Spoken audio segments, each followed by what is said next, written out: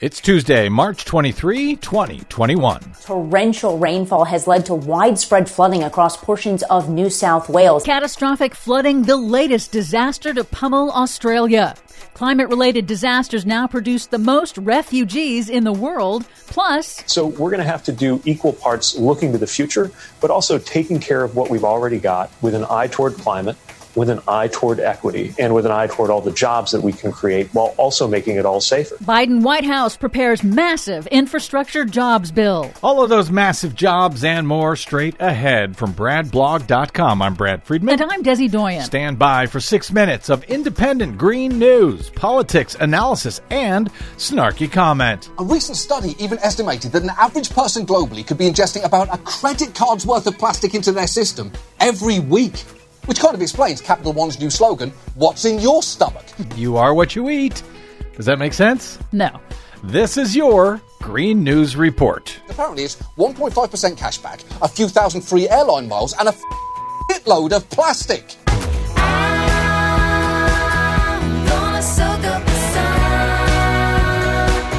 Okay, Desi Doyen, drought, heat, wildfires. Is there anything that has not hit Australia over the past couple of years? Asteroids? Oh, well, be careful.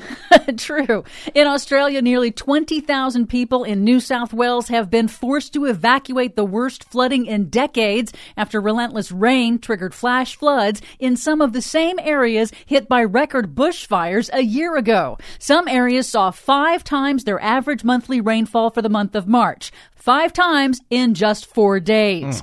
And there's more rain in the forecast. The flash floods have swept entire homes off of their foundations. In a press conference on Monday, New South Wales Premier Gladys Berejiklian called it the worst flooding in 50 years, beyond most residents' experience, and highlighted the repetitive disasters hitting Australia. So we can't underestimate the ferocity of the extreme weather conditions. We've gone from extreme drought, extreme bushfire to now extreme flood.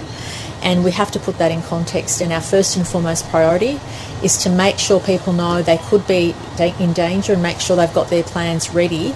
Meanwhile, a new study has found that the pollution from last year's Australian bushfires injected huge amounts of smoke into the stratosphere, causing record atmospheric pollution over the southern hemisphere, according to a new study. The researchers calculated that smoke pollution was nearly 3 times higher than the monthly averages prior to the wildfires and similar to air pollution levels caused by a moderately large volcanic eruption.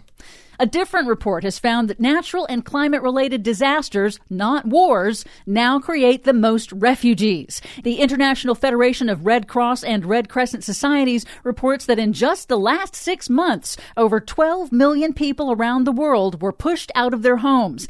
80% of that 12 million were displaced due to natural and climate-related disasters. Asian and Pacific countries bore the brunt, with 26 climate disasters last year, including 3 storms that hit the Philippines in a single month that drove 1 million people from their homes and left 3 million without basic needs. I guess I would say that's shocking, except for the fact that I listened to the Green News Report, and you have been warning about exactly this for many, many years now.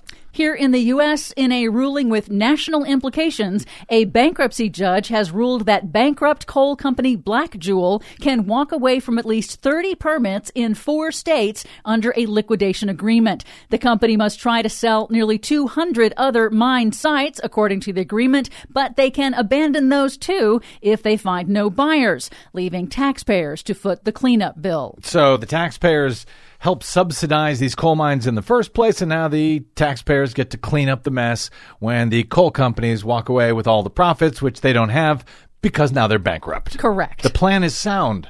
Finally, AP reports that Biden White House aides have put together a $3 trillion infrastructure and jobs bill to revive the economy and create millions of jobs repairing and rebuilding the nation's crumbling infrastructure after decades of deferred maintenance. The package will focus on climate resilience and transitioning the nation to clean energy as part of Biden's Build Back Better campaign pledge. Democratic leaders have signaled they will probably use budget reconciliation to pass the bill if Republicans choose to block it. In a recent interview with MSNBC, Transportation Secretary Pete Buttigieg made the economic case. And I will say this about infrastructure investment.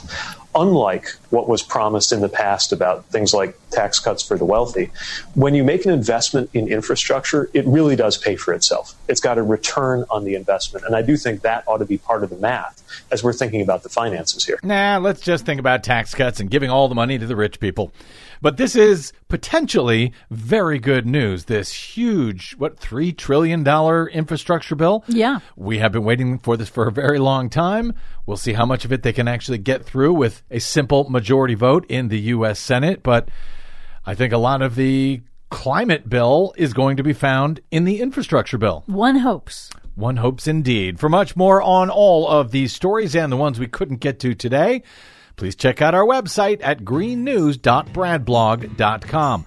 Find, follow, and share us planet-wide on the Facebooks and the Twitters at Green News Report. I'm Brad Friedman. And I'm Desi Doyen. And this has been your Green News Report. So build me up, buttercup, don't break my heart.